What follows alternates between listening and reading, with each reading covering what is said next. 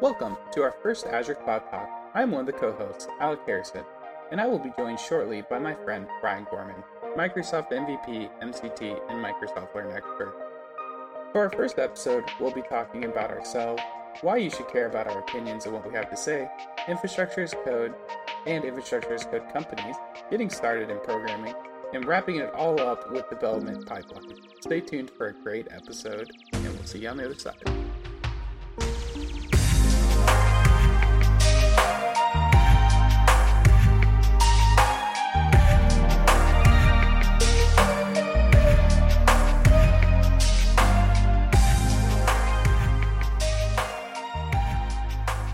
Welcome, everybody, and welcome, Brian.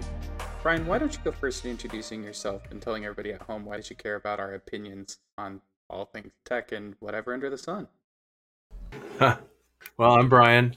Thanks for joining us. And I have been a .NET developer for over 20 years, basically since it first was in beta back in 2001. I was playing around with VB.NET at that point. So I've been a developer for a long time, obviously switched to C# very quickly after that. I've been MCSD certified since 2007. I did let all that expire, but then recently, 2019-ish, I re-upped that so that I could get an MCT and go into training, which is what I currently do mostly. I also do some consulting work. Azure consulting and technical training is my main services that I provide. Specifically, the training usually is around the Azure certifications. I have a number of them. I'm currently studying for 3 more for other contracts that I need them for. So it's really fun. I enjoy it. And I also do curriculum development as well. So that's me. You're also a part of a few Microsoft programs, right, Brian? Yeah, I guess I forgot to say I'm a Microsoft Learn Expert and an MVP as well. One topic you did bring up is a Microsoft Learn Expert. That's a term I keep hearing more and more, and I'm not really sure what that is. Can you explain what that is a little more? A Microsoft Learn Expert is, they have started in the Microsoft community for Microsoft Learn these rooms for learning experts. So there's, I don't know, something like 25 of us currently right now that host rooms. Actually, there's one room that's done by Microsoft employees. It's on more of the AZ-104, AZ-700 admin side of things. So they've got a few MCTs that are actually Microsoft employees that are hosting in those rooms. My rooms are all around Azure development, and just I have a room now that I'm going to start building up on just intro to programming, basically, and DevOps, and a little bit on the fundamentals exams. So Azure fundamentals, data fundamentals, and security fundamentals. But really, Dwayne Natwick is doing some security stuff out there. Tiago Costa is doing a lot of the same things I'm doing. So you don't have to be with me. You can apply to join a room, and you can join my room and their room or other people's rooms. You can join as many as you want. And then it's just a Teams channel that you can ask questions in as you're going through Learn modules. You know, some people are asking questions that are more specific to their work, and that's typically okay, but it is, you know, kind of the understanding that we are volunteering our time. So if you're asking us to consult for you, that wouldn't really be fair. However, we will help you learn things for sure. Nice. Yeah, I've started to hear that a little bit more and more, and I wasn't really super familiar with what that was or that program. I think one thing, you also help teach veterans coming out of the services, right? Sure. Yeah. So as part of my day-to-day, one of my contracts I get to do through Opsgility actually, and is actually through Microsoft. So it's kind of like this roundabout way. I worked with Opsgility for a long time. It's a great company that I got to work for, and then I got to subcontract from them to do this MSSA program. So the Microsoft Software and Systems Academy. And there's three paths. It is cloud application development, which is the typical one that I teach. However, I may be doing a little bit of the server cloud administration coming up here, which is why, again, I'm going for some more certifications so that hopefully I, have the official approval to train on them. And then there's also a cybersecurity path. So what this is if you've been actively military and you're transitioning into retirement or just transitioning out of your service commitment, then as long as you're getting honorably discharged, you can apply to join the MSSA. It's a free program offered by Microsoft, 17 weeks long. You train 4 days a week with me or whoever else is training you. And then the 5th day on Friday, you spend with professional development, people from Microsoft and mentors from Microsoft who actually help you. And then there's 1 full week in the middle of just full professional development, resume solidification, getting ready for your interview type of thing. You get a guaranteed interview with Microsoft. That does not mean you get a job. It means you get a chance to find a job. If you don't get a job with Microsoft, though, the MSSA program continues to place you in front of their Microsoft partners. And, there's thousands of Microsoft partners. So hopefully the goal is that everyone would find gainful employment very quickly, as much as is possible in our current economy, especially for entry level. And, ultimately you would change your life, really. I mean, you leave the military and then you have a full career as a civilian, and a lot of the military people have clearance already. So like the cybersecurity path, it positions them really well if you already have clearance, and even development path, really, and probably the server cloud as well. I mean, compliance stuff is always a big deal, right? So look that up, Microsoft Software and Systems Academy. It would also work if you are already retired from the military and you were honorably discharged.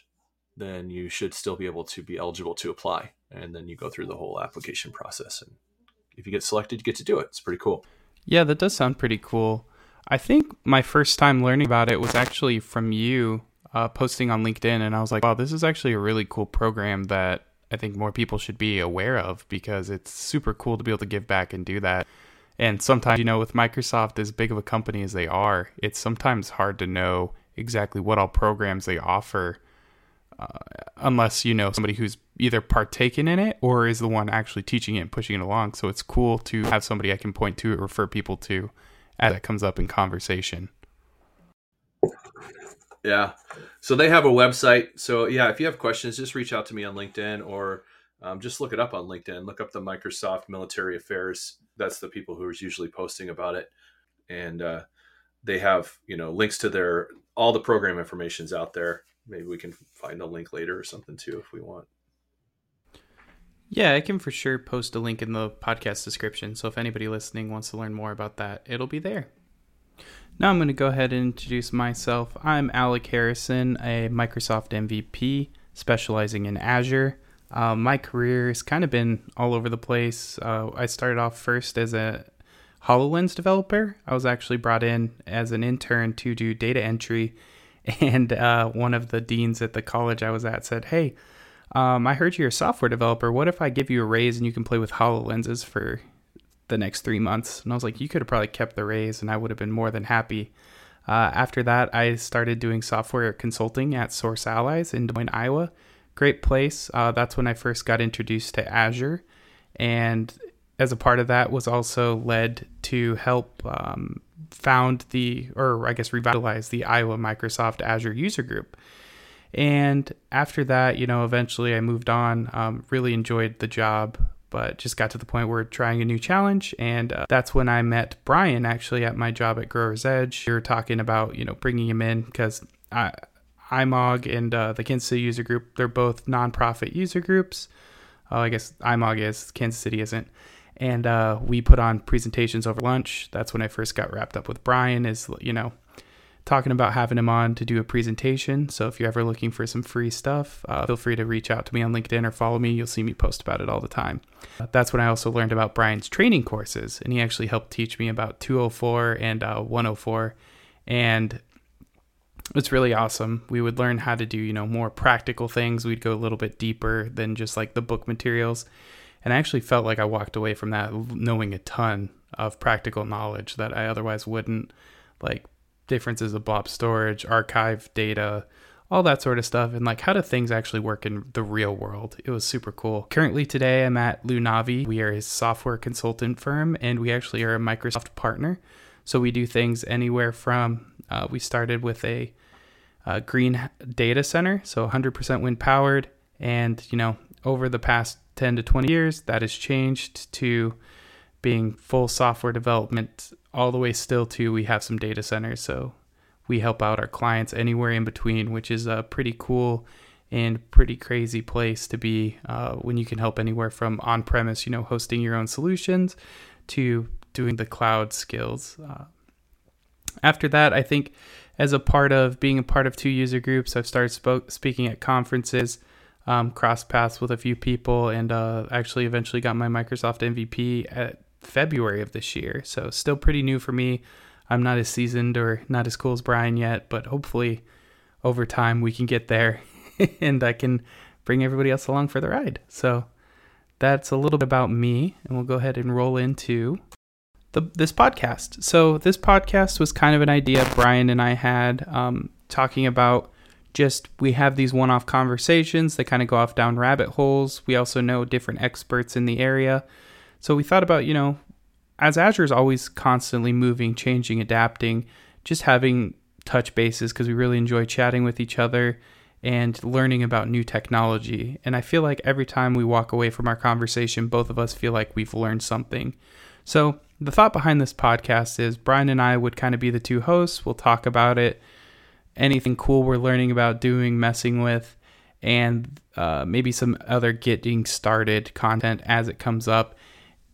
Then that will roll into, as we get to more complicated topics, or we have other friends or colleagues that would like to join, they can be more experts in that area, and we can kind of bring the naive perspective, which I try to do most of the time, so we can ask those questions of like, hey, example, teach me how to use AI, or teach me how to do all these complicated things.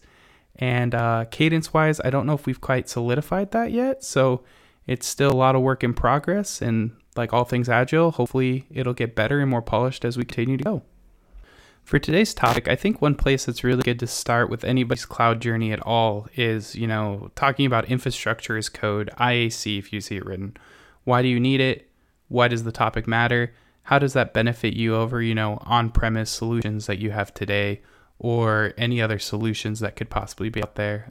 Brian, how do you introduce infrastructure as code to somebody who's never used it before or even heard of it potentially? Yeah, so infrastructure as code is going to be something that is kind of the crossover, where if you're a developer, you're probably going to need to know some of it. And if you're an admin, you're going to need to know some of it. So it's kind of a common ground where we can all just get together and chat about stuff. And so up until a couple of years ago, we didn't have Bicep. So we had ARM, which is the Azure Resource Manager. So if you're not familiar at all with the underlying ecosystem of Azure, just a real quick 50,000 foot view. Essentially, there's API endpoints, and everything has to hit those API endpoints in order to deploy things in Azure, right? So if you're running commands on the PowerShell, it's ultimately going to go through those API endpoints. If you're running, if you're running a template, it's going to go through those endpoints. And basically, what Microsoft is doing is taking that through the Azure Resource Manager to make that happen. And so you can hit that basically by doing any of that stuff. So as I'm questioning, sorry, a little bit off the camera here a second. I'm questioning if that's accurate. Like if I'm talking accurately about that. But anyway, let's get back on track. So anyway, Microsoft has this thing called the Azure Resource Manager, and everything goes through that, and it's even exposed through API or through the CLI or through PowerShell or through templates. In the past, what we had to do was, we would learn how to deploy a solution imperatively, where we would say, go to PowerShell and AZ group create, or, you can do that in Bash as well. That's the Azure CLI, actually. PowerShell would be like new dash AZ group. It used to be AZ RM group or something like that. They took the RM out, thank God. And now we're just down to like new AZ group or whatever, new group. I don't have them memorized. Nobody should memorize the commands you can look up. But you create the group by running that PowerShell command or the Azure CLI command, either in Bash or in PowerShell. And then you would say, okay, now deploy an app service. But first you had to deploy the app service plan, and then you deploy the app service. And so you do these imperative commands. And of course, the more imperative commands you create, the more error prone things can be. And also the more tedium that you have around doing that. So a template, what that allows you to do is say, instead of imperatively doing a bunch of commands, a template says, give me a declarative syntax that I can use that says, at the end of this operation, I want all of these things. And so we have our ARM template where we can create, a storage account, resource group. You can create the website and the web farm, basically, which is the app service plan. And then you can even go to the level of, pulling code out of a GitHub in a template, or however you want to do that. You can actually use a public repo endpoint that you would then manually have to refresh after you deploy it, or you can set up different things later that allow you to do automation through CI/CD, which I think we'll probably talk about in a little while. But that template was JSON. And so it's very verbose. And there's a couple of tricks with it. You can do things like depends on statements, where you can say, I can't create a website until I have the web app service plan because there's nothing to put it in. Same thing if I'm going to create a VM. In order to create a VM, I need a network. So you first have to create the VNet.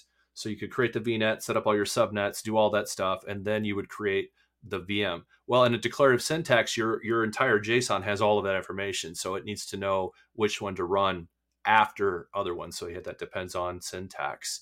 And that gave you the ability to basically push and play, where you could just say, AZ, or whatever the command is to run the new resource group deployment in PowerShell, or AZ group deploy, whatever it is in the CLI, point to the template, and then you could deploy it. Now it also has parameters and variables and other things you have to learn. And then there's other conditional things like, well, do I want to have an orchestrator template which links to 3 other templates to do things and run them in order? Or do I have just a nested template, which just becomes this gigantic long ARM template? And so all of that put together gives me the ability to deploy basically whatever my stuff I need declaratively. And it was all done in JSON. So I kind of go over that stuff a little bit with the people I'm training. And then I say, if you've never used any templates at all, the easiest way to get started, at least to see some of the syntax, is to go into the portal, deploy a few things, and then literally just export the template from your resource. So create an app service in an app service plan, and then scroll all the way down to the bottom on the left nav, and down at the very bottom usually is export template. And it will actually generate the ARM template that's required to make that website happen the way you have it. Now, the caveat to that is it's very specific to your resource group and your subscription. There's no variables for those types of things. So it's not really reusable, but it is a good, solid starting point to say, oh, this is what the ARM should generally look like JSON-wise. And then you've got to go in and strip out subscription IDs and use like variables for that and stuff if you want to reuse it in the real world. But at least it gives you a starting point. So that's what I used to do. But now that we have Bicep, I actually recommend, if you've never learned either one, if you know ARM, ARM is great. If you know Bicep, Bicep is great. It doesn't matter. They're interchangeable. And in fact, you can run commands to translate one to the other now. You can create a Bicep template from an ARM template, or a ARM template from a Bicep template just by running a PowerShell command very easily. So that should not be your main concern. But what I now tell people is, if you've never learned either one, it's actually easier to start with Bicep. Bicep is much more human readable, and it's much more structure friendly. You don't have a bunch of JSON that's nested. It's very straightforward, much more like a coding language where you can have some structure and some syntax that you can follow and kind of trust. And then you can put modules in place to import other Biceps templates and things like that as well. So it's really quite easy to use. Now, the reason I like it as well, and maybe Alec will be able to pipe in here, is because I think learning Biceps is a really good starting point, because it gives you a multi-cloud position, because you could easily move from Bicep to Terraform in my mind. Being that Bicep and Terraform are very similar in how they're laid out. So I'll punt the ball back to Alec here and say, what do you think? Because you mentioned you're not a big fan of Terraform. Yeah, I think the other thing to touch on is like the multiple environments aspect of it, that in the real world almost every organization wants to do. Like, it's all well and good, especially to go like click in a portal, deploy your infrastructure, cool, it's there. What happens if a malicious actor comes in and just deletes all your stuff that you've tweaked just right? Or if you want a multi-environment strategy, which just about everybody does, their dev, test, prod, your code and making it more procedural allows you to spin it out, make it less of a manual task and more of like you can spin it up exponentially. I think the biggest difference between ARM and Bicep, I did a talk on this at DevOps Days Des Moines, and I showed 2 different cars, or 2 different vehicles. One was a car and one was an airplane, and asked if people could like pro and con the difference. And it was essentially, they both had a Rolls-Royce engine, was the end of the day kind of comparison. It was like, at the end of the day, ARM and Bicep, to your point, are still powered by ARM. Like, the engine is still the same. They just have drastically different use cases. Like, ARM is kind of more towards that computer language for the APIs, not really human readable. it was a phase one, whereas Bicep starts to remove and abstract some things. So it becomes more human readable. It's more intuitive. It's closer to a real programming language. I know people might get upset by saying JSON's not a real programming language, but it's just a structured of data at that point. So you can start getting more, um, do more functions, declare more things in Bicep, read it better. Files tend to not be as long and they are not as wide, so you can easily see them in your viewer. The autocomplete and predictive stuff in the Bicep extension is getting better every day that ARM doesn't have. So, every time you deploy a resource, you have to specify an API version.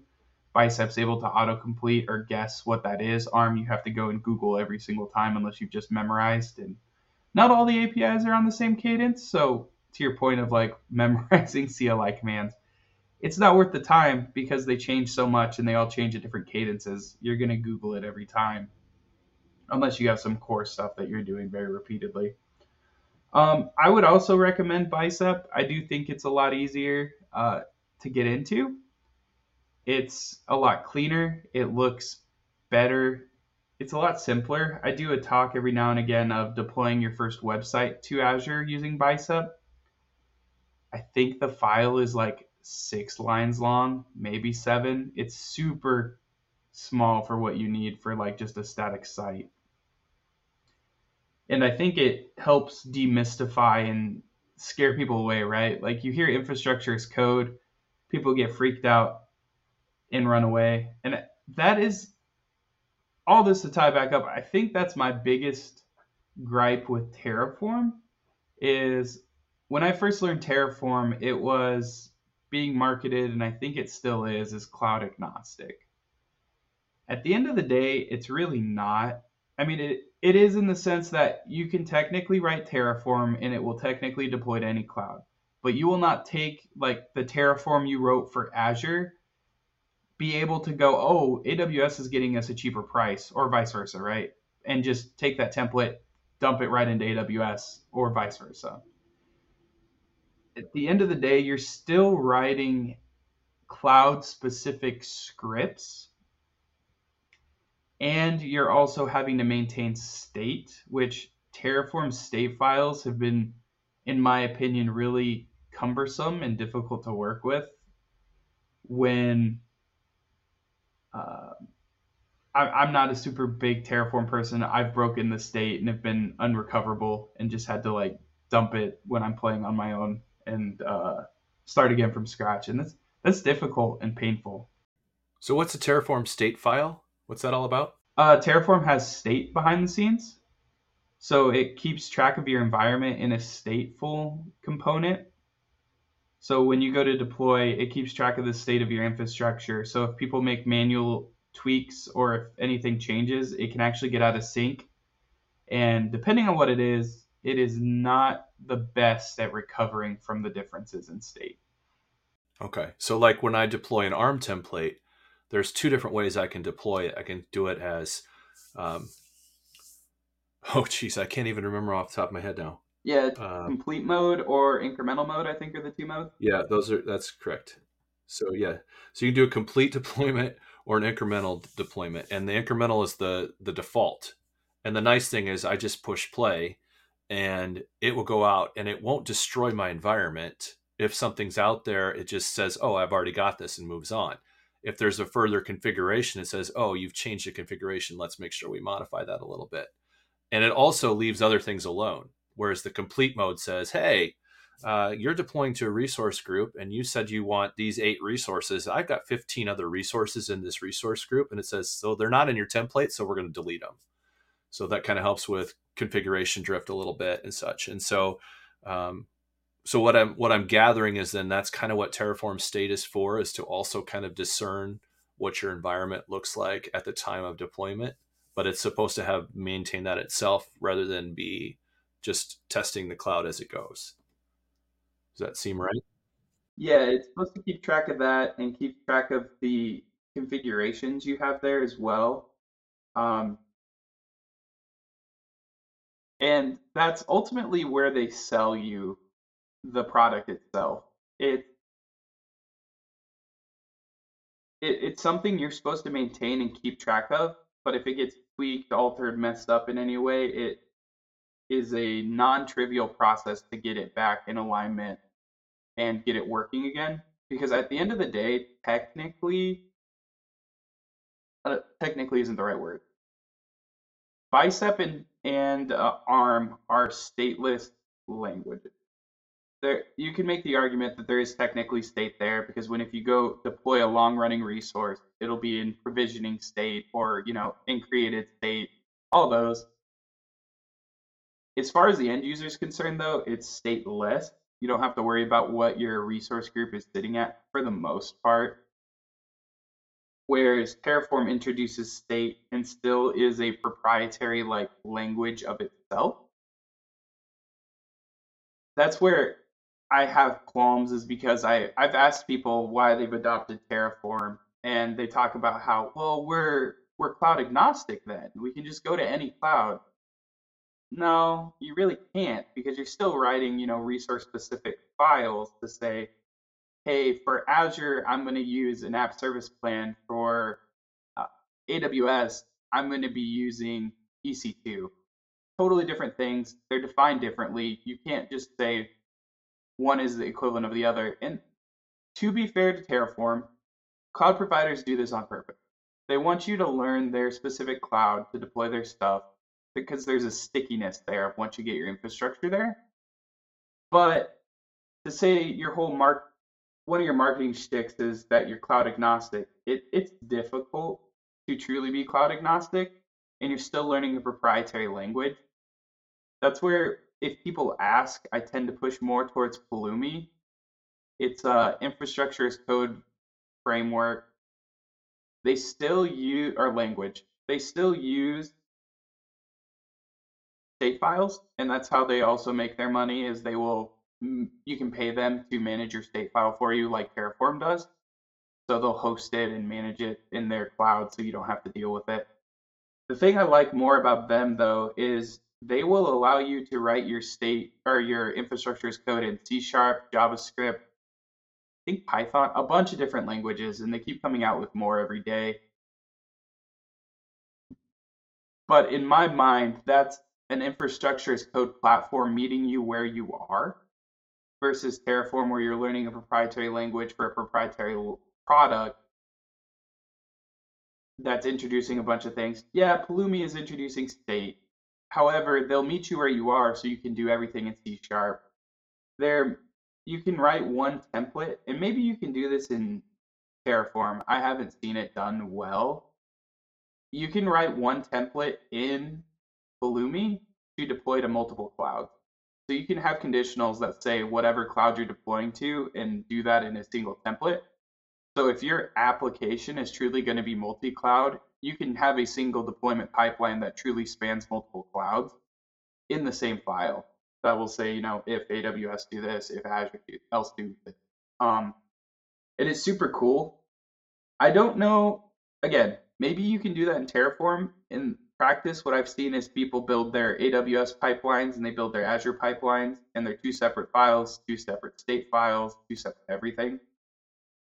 That might just be where I've seen people practice different, but I think it's super cool to have a language that, meets you where you are as far as programming language wise, and then you can change and have true multi-cloud in a single pipeline in a single file.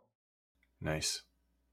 So with Pulumi, it's a SaaS product, right? I'm paying a certain monthly fee to have a certain amount of storage out there for my pipelines, but I have the advantage then of push and play on either cloud versus having to have separate pipelines for each one. Is there an option with Pulumi to do it off of their servers? Because what about like compliance and like different things where maybe I want to use Pulumi, but I don't want to put my stuff on their cloud? Yeah, it's the same as Terraform. That's how you manage the state file. I believe where it's different is Pulumi by default will manage your state file, whereas Terraform by default assumes you're managing your own state file, but they both have offerings for the alternatives. So if you want to manage your own state file, I believe it's free for Pulumi. And I was talking to a guy at a Pulumi meetup, and he was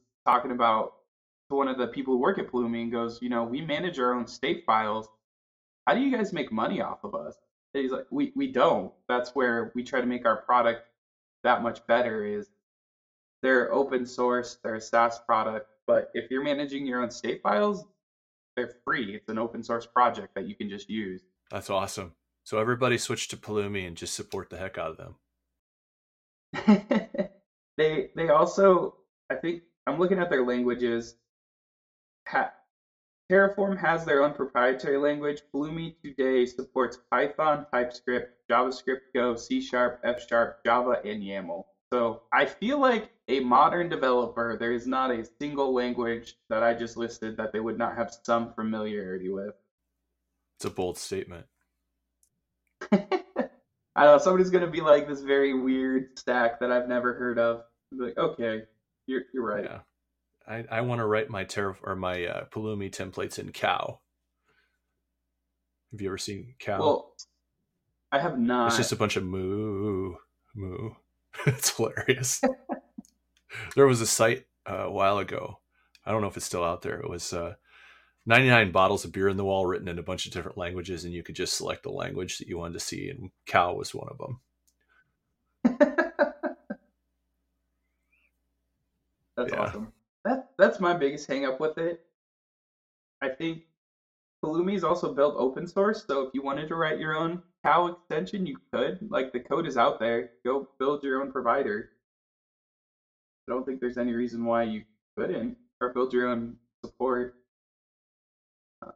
There's also IDE support that I don't know if Terraform has today. And I believe Pulumi, with the whole AI craze, they have also jumped on the AI like auto completion. I've been told, so like the chat GPT, you can tell it like what you need in Azure and it'll write you a Pulumi template. I've been told, like Microsoft says with their pair programming or all their co-pilots that they announced to build, like the human is definitely still the driver. So you should never just ship whatever it does, but it's a great starting point to your point of if I'm trying to learn how to deploy, I don't know, if I come to it and say, okay, I need an app service plan and app service, you can type into the Pulumi chat and say, hey, give me an app service and app service plan, and it'll auto-generate it. And then you can validate it, but then you're not doing all of the legwork of, well, I got to go and find the template and I got to go read the doc. The docs kind of come to you at that point, which I think is really cool. Yeah, it's a pretty cool tool. I would recommend looking at it if you're debating cloud agnostic. I think Bicep, I think the other reason people have adopted Terraform in the past was ARM was not great. I think you kind of glazed over that. There is a strong reason why Bicep is around and how much better it is. I don't think I can state how much better Bicep is, like improvement wise, on top of ARM. Like anybody who's written an ARM template from scratch for a complicated system will tell you that file is, 3 monitors wide and thousands of lines long. And Bicep is just so much better on top of that. When you need to do depends on, you can reference things like variables. You can pass stuff in the same. It's just so much cleaner. You get IDE support. And I think that was a turnoff for a lot of organizations was you're learning a proprietary thing. It's JSON, but it's proprietary in the sense that you need to know how it works in Azure. And it's difficult. Bicep, I think, removes some of the difficultness of it, which then leads you to your point of, I would say it is probably similar to Terraform. It's probably similar to Pulumi, depending on, I would say Bicep is C#S.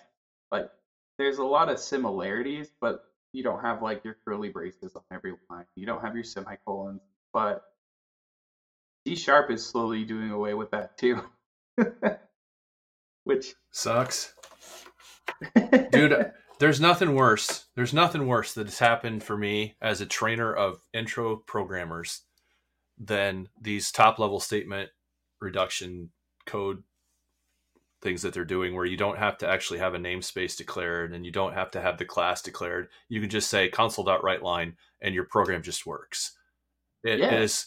is great for a developer who's been around for 15 years. And you're like, this stuff is syntactically correct and I can understand what it's supposed to do. But when you start adding methods and now you've got a line of code that's supposed to be executed, calling a method, and then right below it, you've declared a method just kind of randomly, or maybe it's down below and you've got even more lines of code above it or whatever. The structure is so less certain at this point. So like as a programmer who's just trying to learn C#, it's a nightmare because they're having a hard enough time figuring out what it means to pass a variable to a method. And now we've got no structure to lean on.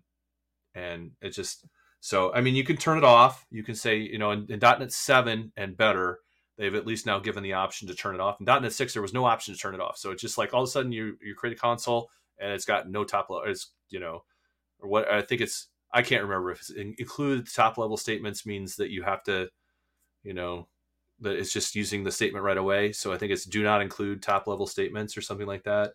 You check it and it lets you not have the freedom to do that. So you get the structure that a C# programmer is used to, especially a C# programmer that started with C#, 1 and has been around since then, or a new programmer who just doesn't understand the flexibility that is offered because they need the structure to be able to, you're asking them to basically go cave diving without a map at that point. At least give them a map, right?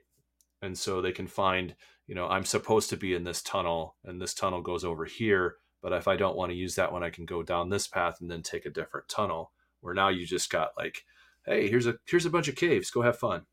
Right. So that's a great topic. I mean, I still remember in college when we learned C and then Java. That was the curriculum at Iowa State at that time. And C was daunting. It was pretty simple as far as the stuff we were doing. There wasn't a lot of boilerplate, like C is down machine code. You had to compile the code. It was nice because from a conceptual standpoint, you saw how the whole process worked, right? Like I wrote code, I had to then run a command to compile my code, and then I could run the output on my computer.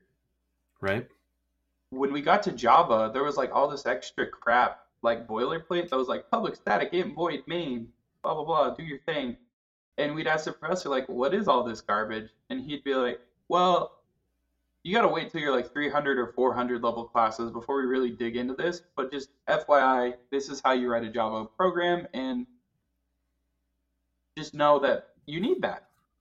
So I can see from a, like, I don't want to say elementary, but like from a very, very beginner, like if you look at tools like Scratch or other very basic intro programming stuff, I can see how that could help, because it's like I just want the computer to do a thing. I'm not training from the sense of a trainer to get this as a real job. I'm doing it to learn the fundamentals of programming. I want to know how if statements work. I want to know how for loops work. I want to work, like, I'm just going to be doing trivial kind of what's the word, novelty like thing. I'm not going to be writing the next Facebook. I'm going to be just doing, I want my program to count 1 to 100 and do the whole fizz buzz. Count 1 to 100 backwards and print out 99 bottles of beer on the wall. Yeah, like trivial things like that. And I could see how that could be difficult, going from like I'm learning it in the sense of I need this for a job, or learning it from the sense of I just want to learn some basic programming things. Especially when you think about like however many years of technical debt organizations have around, if I learn C# the new way, where there's no includes, no brackets, like super simple, when I jump into a real project that's running, it's not unfamiliar in today and times to see .NET Framework. Right. Like you probably even find VB at places. Like you'll jump in and be like, what is all of this? And you're like, yeah, sorry, you didn't learn that because you learned the new age stuff. Yeah, instead of the brackets, you get the start and the end statements, right? End function or end method or whatever it is. I can't even remember. It's been so long since I've used it, but you had to declare variables by using the dim keyword, like dim something as integer versus Yeah. int x. You would do like dim x as integer or something like that. Fully verbose. Uh-huh. So yeah, so I mean that stuff's not going away until it's no longer supported and people aren't using it, right? Well, and I think in my mind, it looked like it was an attempt to kind of be, and this is me totally speculating, I have no proof of this, of being more Python-esque. Yes. Because like Python was the, and I think it still is the beginner's programming language of choice. It's very good at being an intro tool, and you can use Python for just about anything. Whether it's the best tool or not, I think is a different discussion, but the fact that it's versatile enough to do, machine learning and AI all the way to building a CMS, like content management system, to building a web app, like you can do that all in Python. I think that's why a lot of people use it is because it's a very low bar of entry to get in, and then you can use it for just about anything. I think that's what the idea was behind a lot of that stuff, and it's cool because it's helping bring people into the Microsoft ecosystem. I do think there's a transitory period there, though, of like you're learning intro to programming because you want to learn intro to programming, and then there's the transitory of like if you truly want to stay in the Microsoft ecosystem of okay, now we need to worry about more mature app. And I don't know what that transition looks like. Yeah. I'm completely on board with your speculation because you see Python so heavily in the data science world at this point, and you've got Jupyter notebooks, and you've got different really low barrier of entry ways to do data science with Python, and yeah, it doesn't have a lot of the structure that a C# or a Java has or requires, which allows you a little bit more freedom. So now, if we make our C# a little more Python-esque, as you said, we end up with oh, I can just write C# today too, because I don't need to worry about whether or not I actually declared my namespace. It's just done before me behind the scenes. Magic, right? I was even having a conversation with a coworker. I think it was just yesterday. We were talking about moving some .NET framework apps to modern .NET, whether that's 6 or 8, depending on. We were skipping 7 because we wanted to be on an LTS version. And he made some comment about, .NET framework, everything had to be manually and explicitly done. Even in modern .NET, there's certain configurations that you have to like explicitly turn off because it's kind of an anti-pattern. But back in the day, you could have totally done it because it was just a configuration. You didn't know it was an anti-pattern, you just did it. So one thing we talked about like is setting up some performance metrics because like we don't know going from an old version of .NET Framework to a new version of .NET, there could be things that like by default are turned off that could be better or worse for performance depending on how we're doing things that we honestly don't know because there's tech debt and just moving things from that long ago. Things shift, standards change. It could and very well could have been a standard at the time of this is how you do this. It's just the world has changed and Mm-hmm. Yeah, so that reminds me of a tool called YARP. Are you familiar with it? It's yeah, it's kind of their go-to router. No, so YARP is actually a thing you can use to migrate a .NET Framework project to a common .NET Core project at this point. And so ultimately, what it does is it actually shims the calls. So like you can migrate piece by piece. And yeah, so I think they're actually it's called YARP. I don't know. That's all I know. There's a couple people that have been talking about it out in the circuits at conferences. Um, Yeah, but yeah, it stands for yet another reverse proxy. It yeah, there you go. I think I was talking to somebody about it yesterday. I think the migration assistant helps you with that. Hmm. So it uses the fig strangler pattern to try to move you off legacy code. So I think the migration assistant, if your code is written in such a way which it probably isn't, that you could just straight up move from .NET Framework to Modern. It'll do that for you. But if it doesn't do a direct move, it's doing what you're talking about of it puts a facade, and I think it uses YARP as the proxy for it. Okay. And that goes in between your basically two apps running in parallel at that point. So you can still have your legacy services and API, and then you can flip over as you incrementally deliver, Agile, incrementally deliver new things. You can then call the new service instead of the old one, and you can have your facade kind of be the traffic manager of those. Nice. And it looks pretty cool. I've never done it in practice. I've been to a few talks where people talk about it, but that's one thing we've talked about. I had somebody push back though, and I don't know of instead of YARP, why don't you use something like Nginx or some other proxy system? I didn't really have a good answer for that, other than like the migration assistant I think is built in to use YARP by default because Right. that's So I would think like with Nginx, you'd still have to do stuff yourself, right? yeah. With the migration assistance, you're pushing a button, and if it can't automatically convert it, as you said, you've got a route to your API that basically runs the old code. Right. And it's less work you then have to do because it's already built in there. And so you have to figure out, I don't know, I'm a web dev by practice. Like I build websites. I don't know how networking works all the time, especially at that low level of building proxies and stuff. It keeps it out of something I have to think about. It's just already there. It'll be packaged together. I don't have to worry about setting up the proxies and all that. It's just in a solution.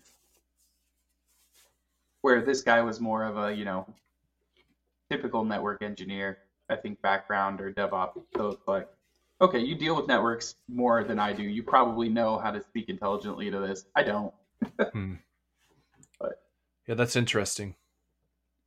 Yeah, it's cool. I'm curious on how the plan will go or how it works in practice. I've never used it in practice before, so I've just seen it in demos. So yeah, we didn't cover CI/CD when we got into infrastructure as code. So I think up until this point, we've discussed infrastructure as code, kind of the different providers of that, how we got into some intro into programming, C#, and now I think we're back to pipeline. Cool. So yeah, so the different pipeline things that we could use, you got GitHub Actions, you've got GitLab Actions, you've got Azure DevOps pipelines. So kind of going back to what we were talking about earlier, I've never worked with any of this stuff before. Where should I start, right?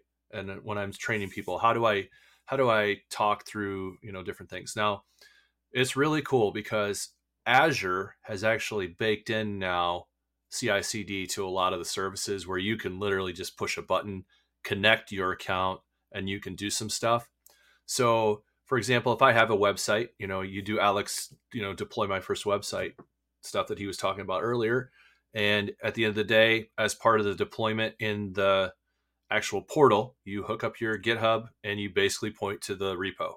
And it creates an action, puts the action into GitHub, does all the secret management for you, and uses the publish profile essentially to publish to Azure. So you don't even have to create service principals or anything like that if you're just going to do code into an existing service. So that's actually super easy to do now, and it works really well from Azure, and it gives me a YAML pipeline. But I don't really know YAML. What do I do? This is where I actually go and say, you know what? It's actually a little easier in some ways to learn YAML using Azure DevOps. Azure DevOps is much more clicky, meaning I have to click and drag and do a lot of stuff to get things to work. So it's a little bit harder to work with than GitHub in general, but it's also more drag and drop. In fact, they still have the classic editor that you can literally drag and drop, or basically, you just create your pipelines by selecting the things you want. You don't have to necessarily know any YAML, and it just works. The cool thing about DevOps is that you can go in there, and once you've created your pipeline using the drag and drop tools that are available, you can review the YAML that it would have been generated. So now, like I said, when you export a template, you can learn a little bit of ARM. And the Azure DevOps template, you can see what the YAML should have been. And then if you really want to get crazy, you can create another pipeline and take the YAML and start working with it. Now, YAML is not my favorite language. I feel about YAML about like Alec feels about Terraform, I think. It's a tool, it works, but I do not like white space delimiting. I do not like the way that the two spaces have to work. If you have your tabs versus spaces camp, if you don't have if you're using tabs and you don't have it set to equal two spaces, you could be in really big trouble with YAML, right? Because they basically use a two space indent to do a lot of different things, and it can get really. And what's tricky is once you're off, and it's you might get an error that says error on line 47, but the error is actually way up on line 22, and you just don't know. So it can be painful. And GitHub's getting a little better too at like letting you type and say, I would like a deployment, and you click on it and it puts the YAML in for you. So maybe that's even getting better now too, where you can say, well, I can learn it this way even as well. But there's a lot to learn when it comes to pipelines. You got to learn about, well, what agent am I using to build this on? How does that work? Who's hosting the agent, right? So I've got to either set up infrastructure to have my own build machines, so I can have a stateful build machine that has maybe some third-party tools that I need to run every time I'm running a build, or I can just use hosted by Azure or by GitHub or GitLab or whoever to actually run the pipeline on their machines and then generate the artifacts. And do I put the artifacts into a repo, or do I put the artifacts directly as a deployment?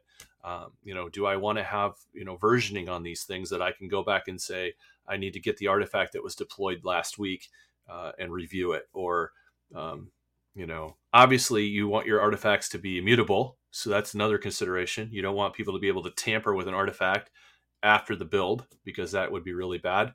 Now you've got some custom thing that somebody injected manually after the build into an artifact, and it's working, and then the next time it rebuilds, thing's broken and you don't know why. So there's lots of considerations on these things. Yeah, and I think it also helps with the adoption of Agile across organizations. It gets you closer to that single work process of getting something out to production. You don't have to worry about if you tweak the infrastructure. If you have your pipeline set up, you just go and ship your code. You just go and ship whatever. It's there. Every time you commit, it'll run your, for example, test to make sure you didn't break anything, or package it up and ship it so you don't have to call off because you have a new flavor of whatever you just built. It's a pretty cool system. I personally did learn on Azure DevOps to begin with. I didn't learn YAML, and it was just because my organization at that time was using Azure DevOps and they had the UI on, I think is the right word. I don't know. It was difficult to deploy in YAML. So we didn't really get that choice, but it was nice because I went from, in the past, I wrote a really basic, I think it was called Bamboo, which I don't know if it's still a thing, but it was self-hosted at my company. And then we used Azure DevOps, which was using the UI. As a total novice beginner, it was real nice to be able to just search like what I wanted it to do and click and put it in and order it and get parallelization. So we could even have jobs run in parallel without much thought or moving things around. I've actually used that a couple times to figure out how to declare jobs and things in different syntax when I was in YAML. I went back to the UI because I'm like, I want this to run in parallel, and it does some indentation magic or job naming magic to figure out how to do that. It's a great tool to start with if you've never built a pipeline before. I think to your point too, Brian, GitHub is getting more user friendly. I went to deploy my website for Gatsby, for example, thinking I tried to write a blog post on it. It's like, oh, it's going to be this long thing. It's going to be fun. It'll be content. It'll be something I can put that I did, and people will get help from it. I think it was like 3 clicks. It was actually a very anticlimactic blog post because Gatsby had an ARM template. They're like, or a YAML template for you. They're like, here, put this in. I don't even think I had to put it in a GitHub action. I think it like was automated behind the scenes to pull it and put it in my repo. It was some sort of crazy magic that took me like no time. I clicked a few buttons and then I was able to deploy my website it was insane. I think the only thing I had to do was grab some Azure cred. So I did AZ login. I think I copy and pasted a few things, and then I was deploying an entire pipeline for my Gatsby website, and it still works on that today. I've never touched it. I'll be honest, I don't really know 100% how it works because it just worked, and I was like, oh, this is Nice. anticlimactic. I better go find something else to blog about because it won't be content I'm putting out. But I think I don't know. Maybe I'm weird. I'm a little less. YAML isn't the best. It's white language delimited or white space delimited languages are difficult, but I don't know if I really have a preference on CI/CD runner. I don't know. Infrastructure as code, I do a little bit, but I don't know. What about you, Brian? Like, do you have a strong bias on any of them? Is there pros and cons that you know of? I guess full Yeah. disclosure, I've been on a Bamboo self-hosted instance. I've been on Azure DevOps and I've done GitHub Actions in my free time because I don't build my own stuff and get in Azure DevOps personally. So it's kind of my experience, and I couldn't tell you why you should or should not use GitLab other than I think some companies like GitLab because they pay to self-host it.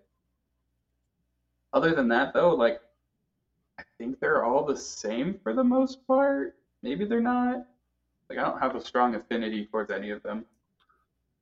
Yeah. I think that they're all very similar. It's just going to depend on what your team knows and what you guys want to learn or invest in as a long-term strategy. There's other tools, Octopus Deploy, Jenkins, so other build agents that you can do as well on top of these things. But um, yeah, I don't know that you're going to escape YAML. Yeah, Like I think YAML is going to be part of your life if you start doing DevOps pipelines. It's just part of what it is. I would have preferred JSON. Like I just feel like JSON with brackets allows me a little more freedom to not necessarily be stuck at two spaces. So even if I accidentally indent four spaces and I put another bracket, it knows it should have been the next thing or whatever. That's me. Again, I've used structured programming languages my whole life, so and I'm not a big. I mean, not a big, just do whatever you feel like you do and it just works type of thing. I'm a very literal person. I need very literal layouts, right? And you can get that with YAML. It's very easy to make a two space mistake that you can't see as a human as easily in my mind. So that's my one thing about it. What's interesting, you mentioned credentials. So tying this back, we were talking about templates earlier, and now we're talking about actions. So certainly there's going to be a team out there that says, well, I would like to create like a volatile environment. How do I go about doing that? Right.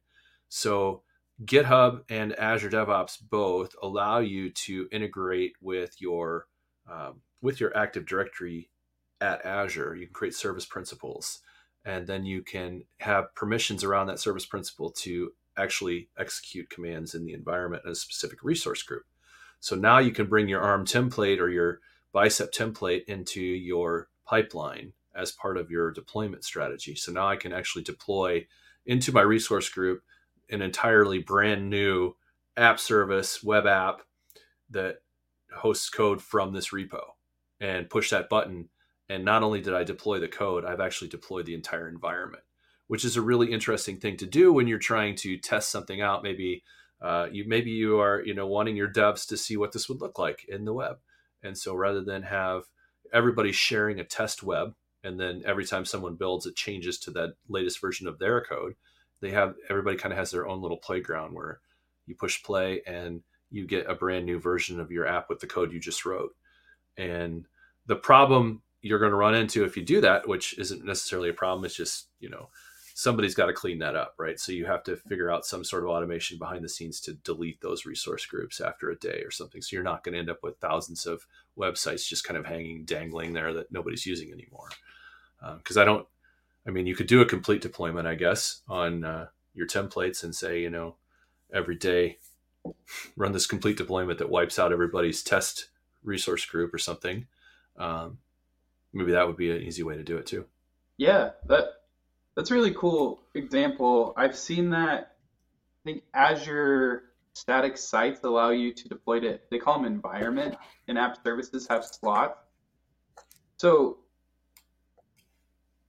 the challenge there is to figure out, to your point, how to clean them up, how to wire everything.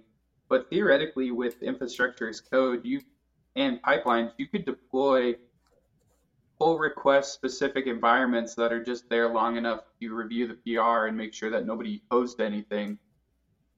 If you're Right. real worried about, maybe our automated testing isn't the greatest, or maybe we're touching a component that's like difficult to really see what it looks like or behaves differently in the web than it does locally.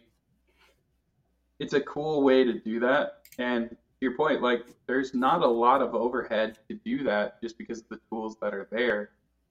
Um, and then, yeah, you can have processes that maybe once the PR is merged, you tear everything down. It could be like a complete action. I think you can do that. It would just be when your action is merged back into the main pipeline. Yeah. So, okay. So, yeah, what you're talking about is the different triggers on the pipelines Yeah. themselves. So, this is one area where I also think GitHub wins over Azure DevOps simply because it's easier to do a pull request trigger in GitHub than it is in Azure DevOps. It's not impossible to do in Azure DevOps. So, you can do it in both. But in GitHub, it's literally on, you just put pull underscore request as the trigger key and versus push, So now it's if I open a pull request on this branch, then or you can do filtering, this subset of branches. Maybe you have like different teams and each team has a different build. And so they're pushing to a subset of, of GitHub or whatever. And if they push on that branch, then only on that branch and then specific wildcards or whatever after that. It's pretty crazy. It's really easy to do in GitHub. In Azure DevOps, you can do things where you have like multiple pipeline splits, but you've got to push a lot of buttons and wire things up correctly. And then it's like, well, when I run a pull request, is it going to run both of my pipelines, my production and my pull request, or does it just run the pull request? And how do you prevent that from happening?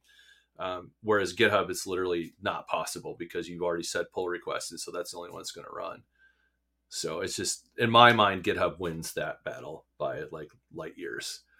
Yeah, that's fair. The other thing that can be a pro or a con, depending on how you're discussing it, is Azure DevOps really favors two pipelines.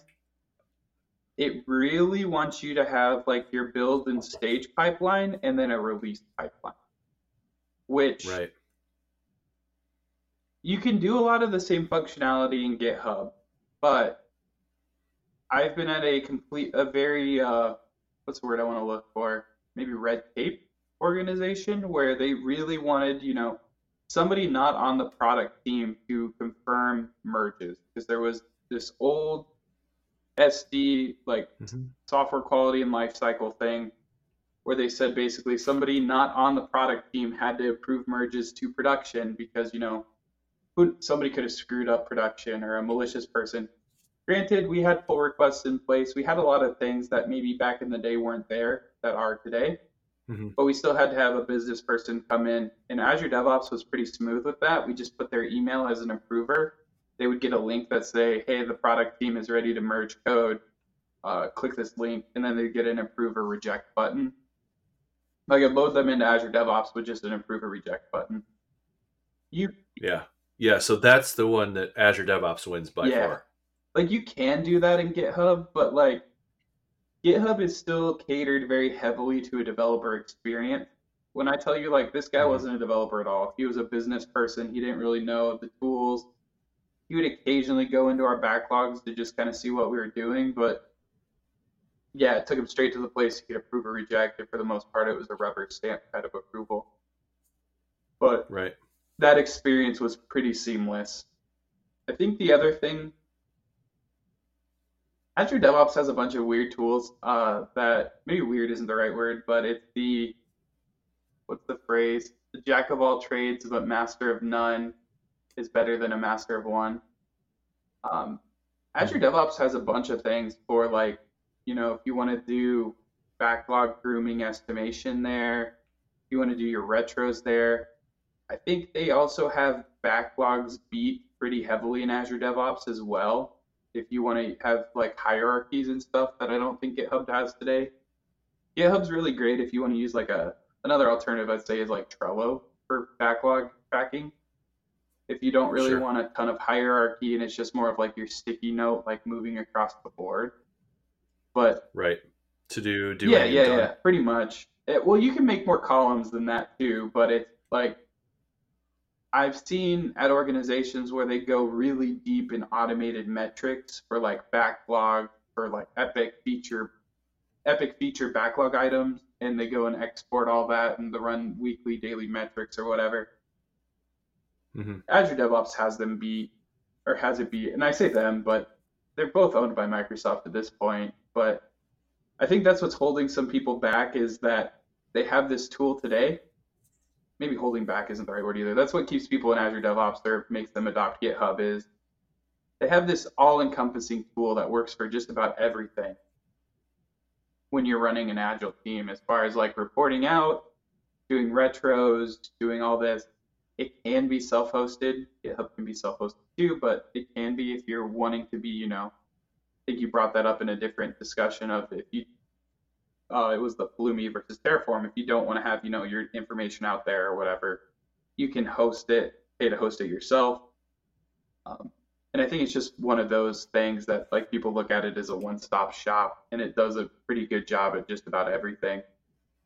Um, but all that to say, like if you're getting started somewhere, I would say GitHub is kind of simpler.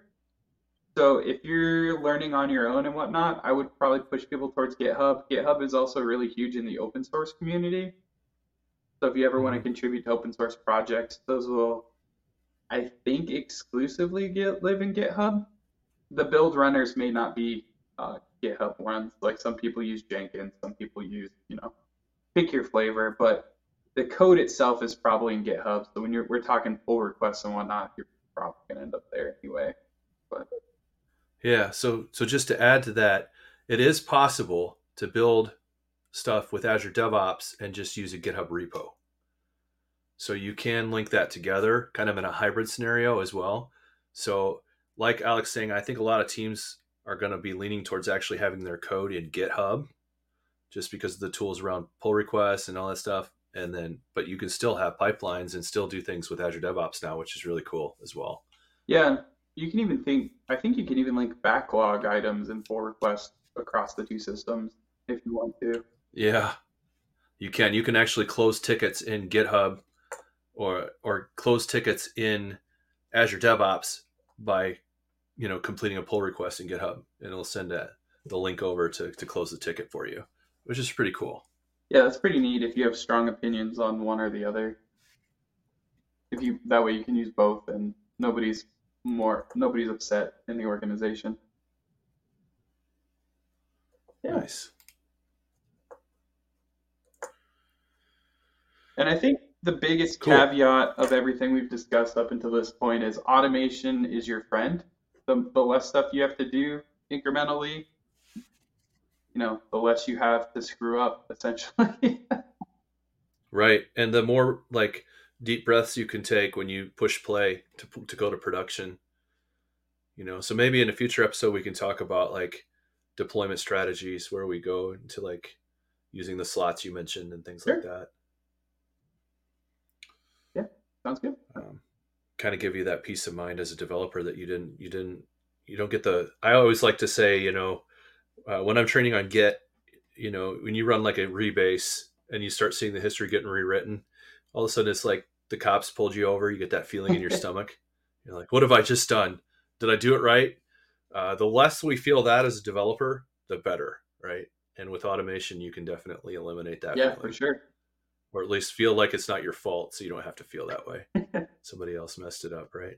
Just kidding. Worked on But my machine. right. That always works on Yeah, my machine. That will never go away, even with containers, right? awesome. Cool. Well, I'm Yeah. gonna pause the recording. I think we have enough for our first podcast, maybe two, and at the next one, I think you left a little breadcrumb. We'll talk about maybe deployment strategies, and who knows where we'll go from there. Yeah. Cool. Sounds awesome. Yeah. This is Thanks, fun. Brian. Yeah. A quick special thanks to Paula and his song, The Computer Game Kid. And a thank you to you, the listener. Thank you for joining us today on Azure Cloud Talk. We hope our conversations not only provided you with insightful perspective, but also helped you illuminate the vast potentials of the cloud. Remember, the cloud is the limit when it comes to innovation and growth. Don't forget to subscribe and share this podcast with those who you think could benefit from it. We'll be back next week with another exciting exploration of Microsoft's Azure universe. In the meantime, if you have any questions, feedback, or topics you'd like us to cover, feel free to reach out to us via LinkedIn or our social media channel. Stay curious, keep learning, and until next time, this is your host signing off from the Azure Cloud Talk, your gateway to the cloud. Take care, and happy cloud journey.